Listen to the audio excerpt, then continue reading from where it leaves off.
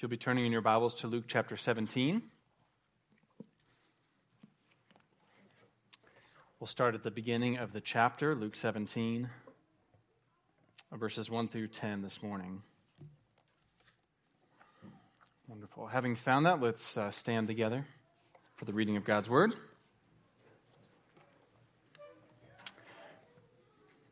Let me read from God's Word from the Gospel of Luke chapter 17. Would you hear it as God's holy word? And he said to his disciples, "Temptations to sin are sure to come, but woe to the one through whom they come. It would be better for him if a millstone were hung around his neck and he were cast into the sea than that he should cause one of these little ones to sin. Pay attention to yourselves. If your brother sins, rebuke him.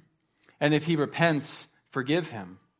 And if he sins against you 7 times in the day and turns to you 7 times, saying, 'I repent,' you must forgive him." The apostles said to the Lord, "Increase our faith." And the Lord said, "If you had faith like a grain of mustard seed, you could say to this mulberry tree, 'Be uprooted and planted in the sea,' and it would obey you. Will any one of you who has a servant plowing or keeping sheep say to him, when he has come in from the field, 'Come at once and recline at table'? Will he not rather say to him, 'Prepare supper for me, and dress properly, and serve me while I eat and drink, and afterward you will eat and drink'? Does he thank the servant because he did what was commanded?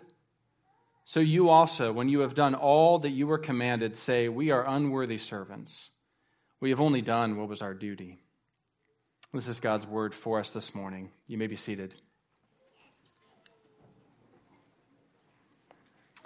God, would you bless and add your understanding to the reading and now preaching of your holy word? Would you sharpen it as you promised to do, that it would cut to the heart? And I pray this in Jesus' name. Amen. Amen. Well, if you could have or do this one thing, everything would change. Isn't that every advertisement right now? Gone are the days when an advertisement can simply be, this works better than the competitor. That was all that was needed. Now, if something's going to appeal to you, it starts, with a story. And you see people sort of in real life, usually doing nothing that has anything to do with the product. And they say, do you want to help the world? Do you want to change your entire life?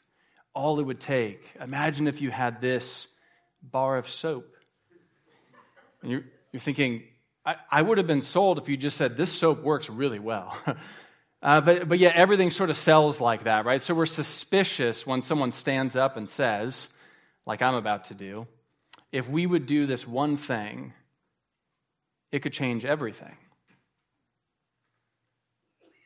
And what is that one thing? What does Jesus say in this passage? And what's the main point of this message? But that you must forgive. You must forgive one another. That's what Jesus has to say for us this morning. Some passages are difficult because they're hard to understand, and some passages are difficult because they're hard to apply. Which one do you think this one might be? You must forgive. What would happen if more and more we became a community that was quick to forgive one another? What would that do among us, in our own hearts, to each other? And what would that do for a watching world that would look in and say, what is going on in that place?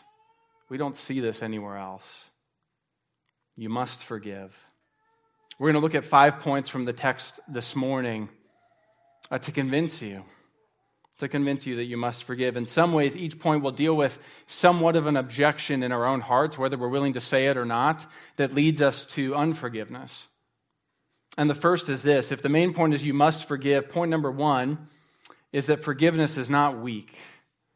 Forgiveness is not weak. Often we sort of think that way. I don't want to just shallowly forgive somebody, right? Because sin is serious. I've truly been hurt. So it feels fake to simply just sort of forgive. Let's look at verses 1 and 2 again. Verses 1 and 2, I think, answer this objection. And they remind us that sin is deadly serious, and Jesus takes it that way. He says temptations to sin are sure to come, right? It's going to happen. Stumbling blocks will happen. Temptations will happen.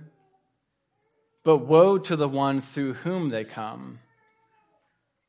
So temptations are sure to come, but woe to the person who's causing other people to sin, right? Not even just themselves, but causing others to sin or causing them to stumble.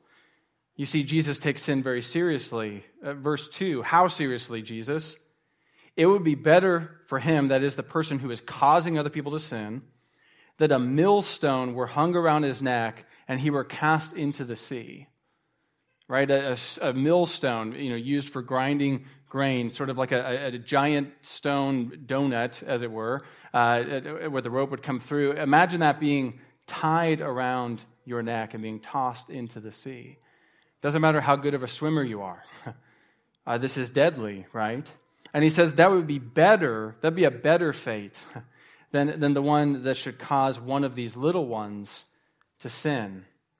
Now, when Jesus says little ones, I think he could be referring to children especially, but this term also is used of believers in general as children of God. I think it's a both and. Or how much more if someone's causing literal little ones to sin, let alone believers in general. And so true forgiveness, the kind of forgiveness that Jesus says you must forgive, takes sin very seriously. Jesus starts here before he says you must forgive. He says sin is this serious that it leads to death. That the person who is unrepentant and they're causing other people to sin, the millstone would seem like nothing compared to an eternity of punishment. We take sin seriously. Forgiveness is not weak. It actually shows strength. I know for my wife Amy and I, we had to learn this early in our marriage. You realize that certain patterns you learn just from your parents, from your friends, and we realized when we sinned against one another and we came together and were able to admit that, and when it was time to offer forgiveness, we both defaulted not to say, I forgive you, but we said, it's okay. And there's a good heart. I mean, we mean it's okay now. So in one sense, we're covered. But we started to learn it was much harder to say, I forgive you. Because it's okay says, it's okay. I forgive you says, it's not okay. But I forgive you. It's not okay, but it's over now. It's dealt with. Jesus died for that sin, and I forgive you. Do you see the difference? True forgiveness takes sin seriously. It is not weak, but it's strong. Christian, you must forgive. You must forgive. Number 2, forgiveness is not harsh. It's not harsh. Forgiveness is not weak. So on the one hand, it's not weak. It's not shallow. It's also not a weapon. It's also not harsh. And the process that leads to forgiveness is not meant to be harsh, but loving. Let's look at what Jesus says. He has just shown how serious sin is. And so he says in verse 3, pay attention to yourselves. Keep watch on yourselves. Look out. Be aware. And I think that links to verses 1 and 2. Sin is this serious, so watch out for your own heart and your own sin. But it links right into the next section. If your brother sins, rebuke him. And if he repents, forgive him. Right? But what's the attitude of the Christian who is willing to go up to a brother and sister in love and say, I think whether especially if they've sinned against you, or if you think there's some serious sin in their life, you need to approach them lovingly. And you approach them as one, verse 3, who is first paying attention to yourself. Paying attention to yourself. And in the parallel Matthew passage, and earlier in Luke as well, in Luke 6, he says, before you go and take the speck out of your brother's eye, what do you have to take out of your own eye? The log. Imagine a log, sticking out of your eye. And yet we don't see it, but we're really quick to see the speck in the other person's eye. And notice that even that analogy Jesus gives is neither weak nor harsh. It's not weak because it doesn't say, don't worry about the speck in your brother's eye. That's judgmental. Just deal with what's in your own eye. No, it says first, deal with the log in your own eye. Then you can see clearly, and you can actually go and help your brother or sister in their sin. It's neither weak nor harsh. And so even this word rebuke, which is a strong word, to admonish somebody, to challenge them with an eye toward stopping whatever the behavior is that's going on. You approach them as one who takes sin seriously. You love them very seriously.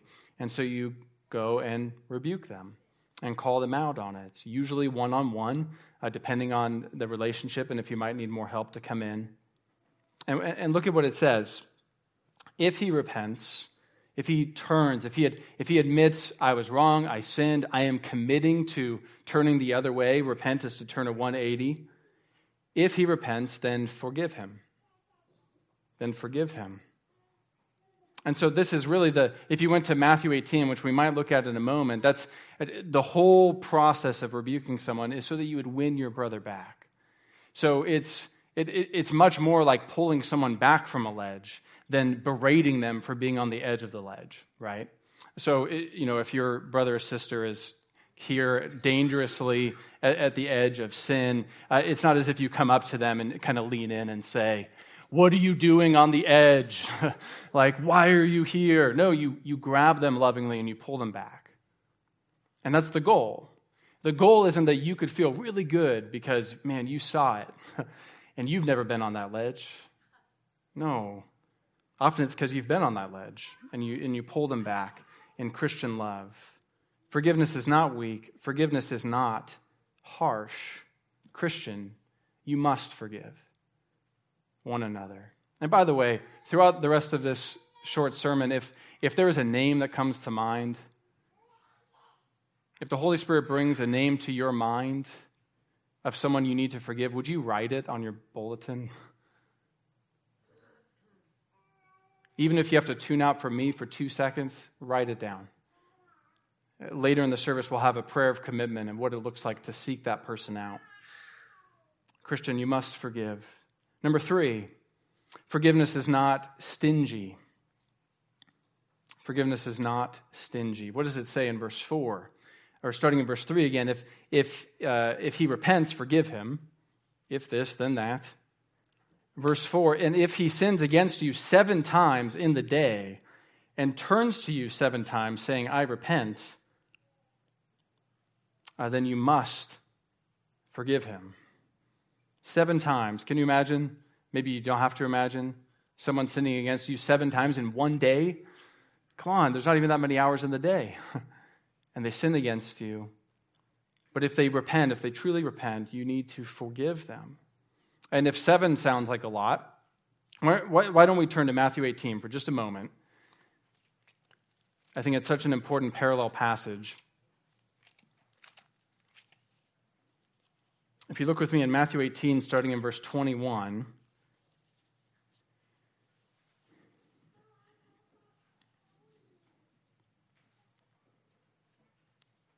here Peter comes up to ask a question about forgiveness. Then Peter came up and said to Jesus, Lord, how often will my brother sin against me and I forgive him? As many as 7 times? And Jesus said to him, I do not say to you 7 times, but 77 times. Or some translations, 70 times 7 times. Therefore, the kingdom of heaven may be compared to a king who wished to settle accounts with his servants. When he began to settle, one was brought to him and owed him 10,000 talents. And since he could not pay his master, he ordered him to be sold with his wife and children and all that he had until payment was made. So the servant fell on his knees, imploring him, have patience with me, and I will pay you everything. And you remember the rest of the parable.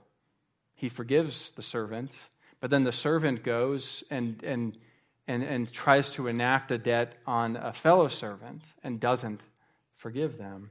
And we see the discontinuity here in this parallel. But what does Peter ask? Jesus, how many times do I have to forgive? And that's usually how we ask it. When do I have to forgive? Is it 7 times? Some of my notes said that the Pharisees perhaps taught 3 times. You forgive 3 times and then all bets are off, right? And Jesus says, he might as well have said, times infinity, right? We say that sometimes. I promise, times infinity. Jesus might as well have said that. That's the point. The point isn't at the 8th time, all bets are off. No, as long as he or she is repentant, you need to forgive them. You must forgive them. Now, how do we square this with our experience that someone can say the words, I repent, and then in the next breath or the next moment, they can go and keep gossiping about you? Or someone can ask forgiveness, but they have done and continue to do something horrific to you, whether physically or otherwise.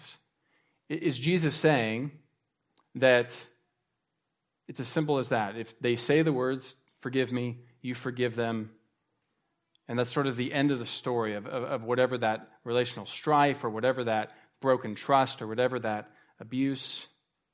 Does Jesus mean by saying you must forgive, you must be trampled? You must have no boundaries when it comes to your relationships? No, I don't think he is. A professor of mine tells the story. He's Reformed, but he's an Anglican minister, and so they actually practice something that we don't, which is private confession. You've maybe seen in the movies as Catholics do that, or you grew up with that practice. And so someone will go to the pastor and confess, and it's extremely confidential, right? But a man came in and confessed to my professor some pretty horrific abuse that he was perpetrating towards somebody. And my professor looked them in the eye and said, friend, let me first say, if you're repenting, you unequivocally, you have forgiveness in Jesus Christ. If you are trusting in him, he died for this sin. And come with me to the police station because you're going to turn yourself in. Do you see how it's both? There's things we can do that continue to have earthly consequences. There's trust that can be broken that needs to be rebuilt. But that doesn't negate the need to forgive someone who is asking for forgiveness. Repentance bears out in fruit, surely, but when someone comes to you and says, I am turning from this, do you forgive me? We offer forgiveness. Again, that's not weak. It doesn't just say it's okay. It's willing to have boundaries and whatever's needed for safety or otherwise, but it's also willing to look to the cross of Jesus and say, if Jesus is your Savior and he's my Savior, if he forgave you, then I must forgive you. And I offer that to you now. Forgiveness is not stingy. It's not limited. Number 4, forgiveness is not easy. Forgiveness is not easy. If we were in a different tradition, there'd be a lot of amens on that one, right? Verse 5 and 6, the apostle said to the Lord, and increase our faith. And the Lord said, if you had faith like the grain of a mustard seed, you would say to this mulberry tree, be uprooted and planted in the sea, and it would obey you. Now it's interesting, verses 5 and 6, and then 7 through 10, in one sense, could have been their own sermons, and they could apply to many things, right? Anything Jesus is commanding us to do might have caused the apostles to say, oh, Lord, increase our faith. We need an increase in faith, because this is not easy. But here we're going to apply it immediately to Jesus' teaching that he just gave.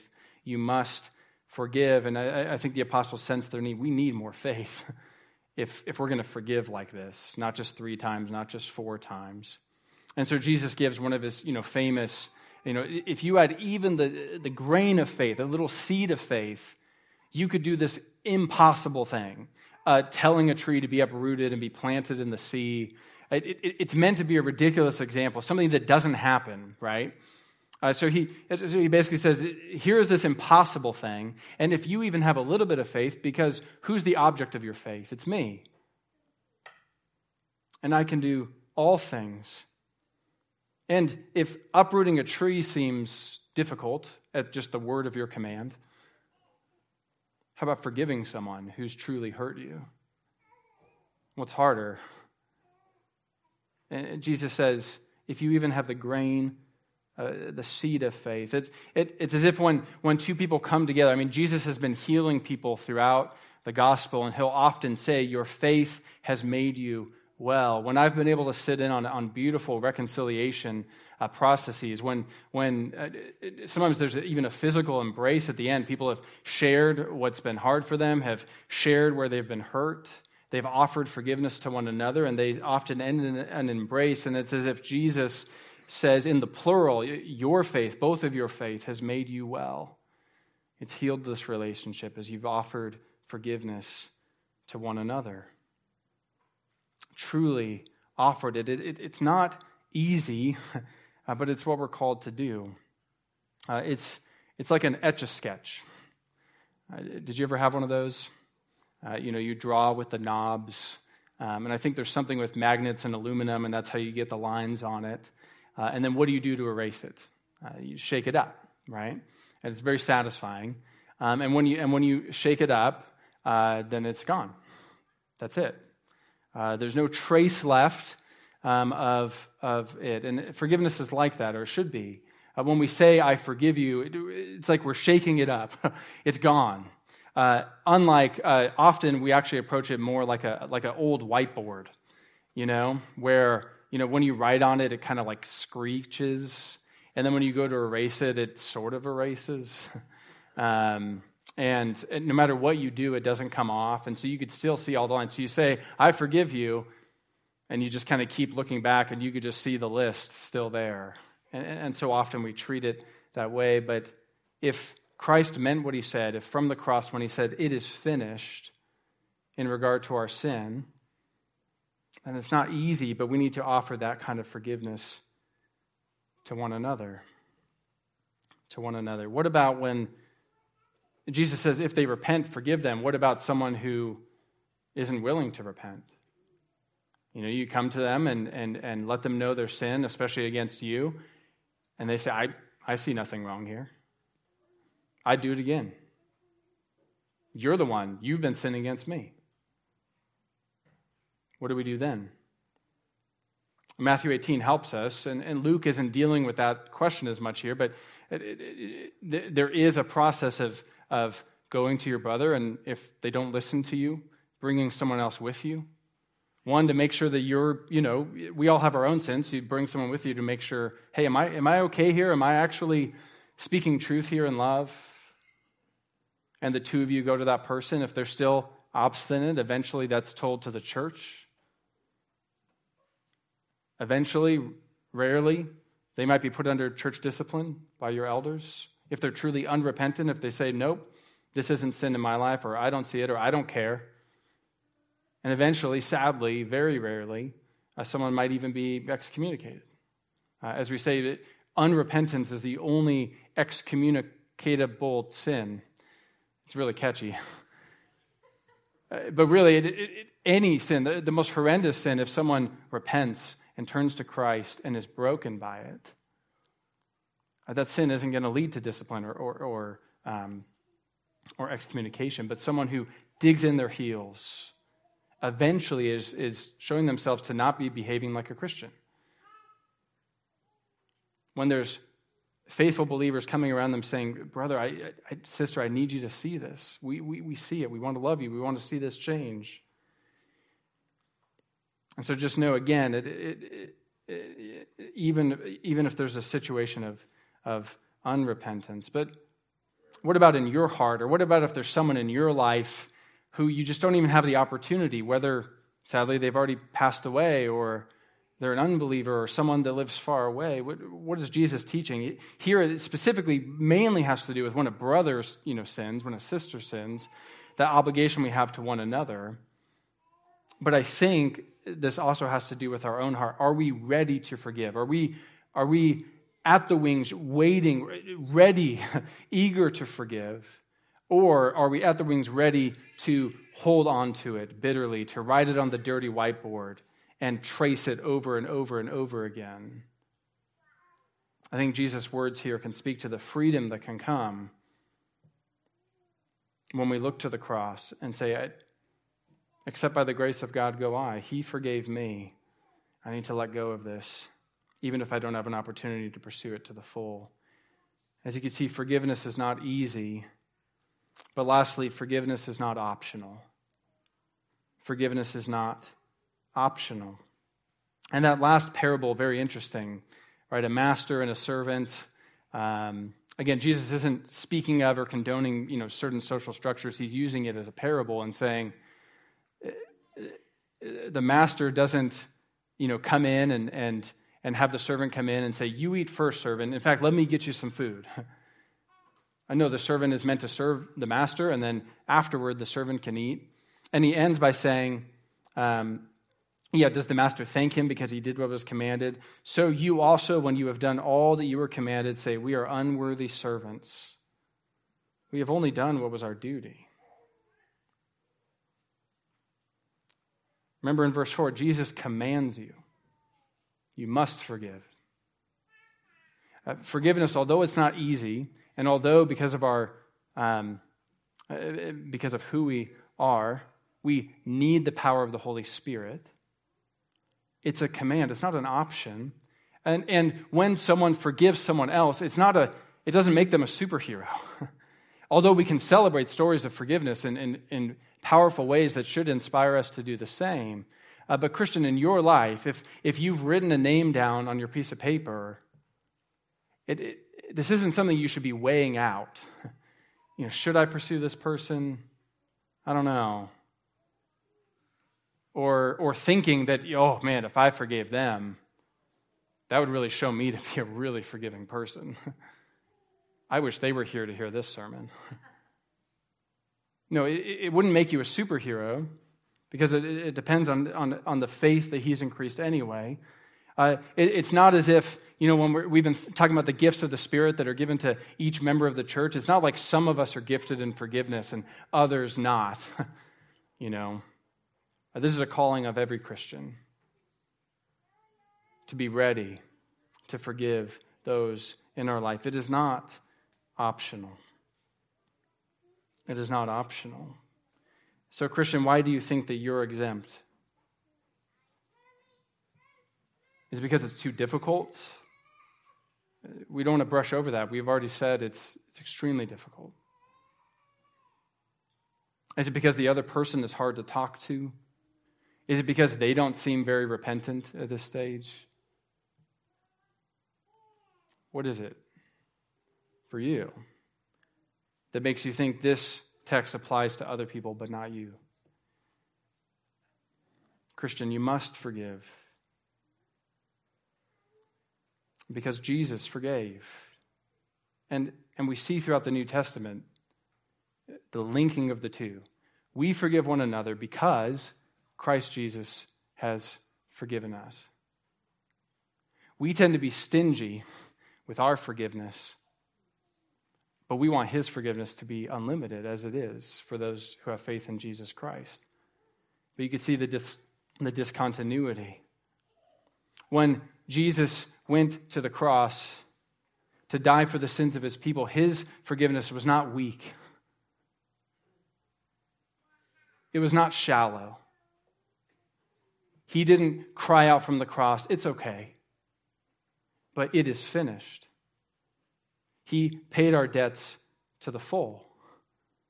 So that his forgiveness is not weak, but it is strong. His forgiveness is not harsh. It softens our hearts. It draws us into relationship with God the Father. His forgiveness is not stingy, but unlimited for those who have put their faith in Jesus Christ. So that the most heinous sin or the most habitual sin can find forgiveness in him. Even when we confess for the 7th time that day to him. His forgiveness was not easy to accomplish as he sweat drops of blood, as he cried out, my God, why have you forsaken me?" to purchase your forgiveness. And forgiveness for Jesus was not optional in the sense that he came to do the will of his Father. He didn't debate whether he wanted to offer forgiveness to you as one who belonged to him before the foundation of the world. He came and did it with joy. And so Jesus looks to you today and says, "Christian, you must forgive because I've forgiven you.